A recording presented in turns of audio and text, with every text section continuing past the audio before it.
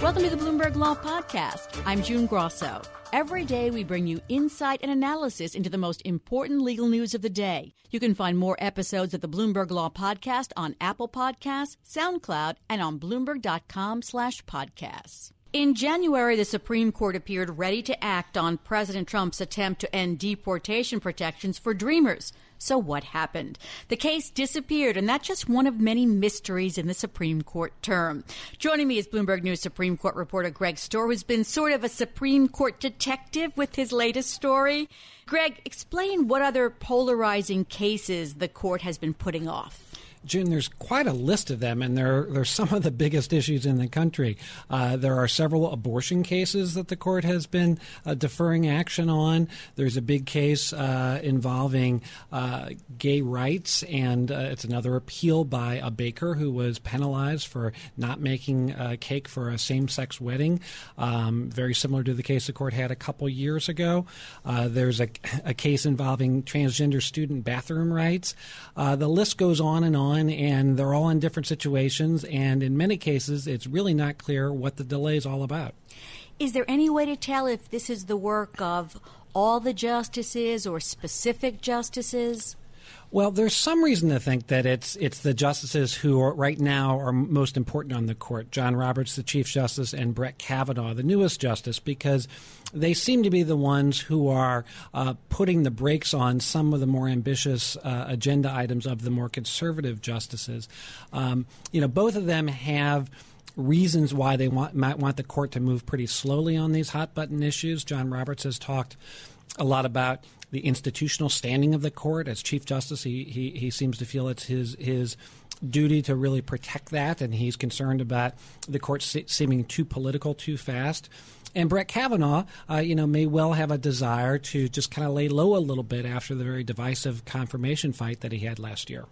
Now, abortion is an area where conservative state legislatures are pushing the court. Alabama just passed the strictest abortion law in the country as a way to get the justices to reconsider and overturn Roe v. Wade.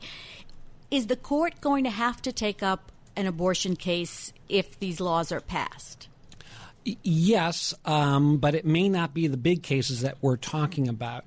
There are right now there are several significant abortion cases that are waiting for the court to act. There's one that the court has repeatedly deferred action on involving an Indiana law that requires abortion clinics to dispose of an aborted fetus either by burial or through cremation. That is a kind of smaller case that you could see the court taking up first. There's another case that they've really signaled that they're going to take up because they blocked a lower court ruling, which generally means that they are going to take up the case. That one involves hospital admitting privileges, and if that sounds familiar, the court a couple terms ago, struck down hospital admitting privileges requirement in the state of Texas. This is a Louisiana law that is very similar to that, but the lower court came out differently on it and upheld the law. The Supreme Court, with John Roberts joining the liberals, put that lower court decision on hold so the law is not currently in effect. That could well be one that the court decides to take up next term, and that may be the one and only case they take up before the next election. So if that resurfaces, and if some of the other cases or issues resurface and they decide to take them, the timing would put them right before or in the heart of the presidential election campaign. And isn't that something that Roberts would want to avoid at least? Yeah, you might think he would want to. And, one of the people I talked to for the story I wrote on this last week was Don Verrilli, the former Obama administration Solicitor General.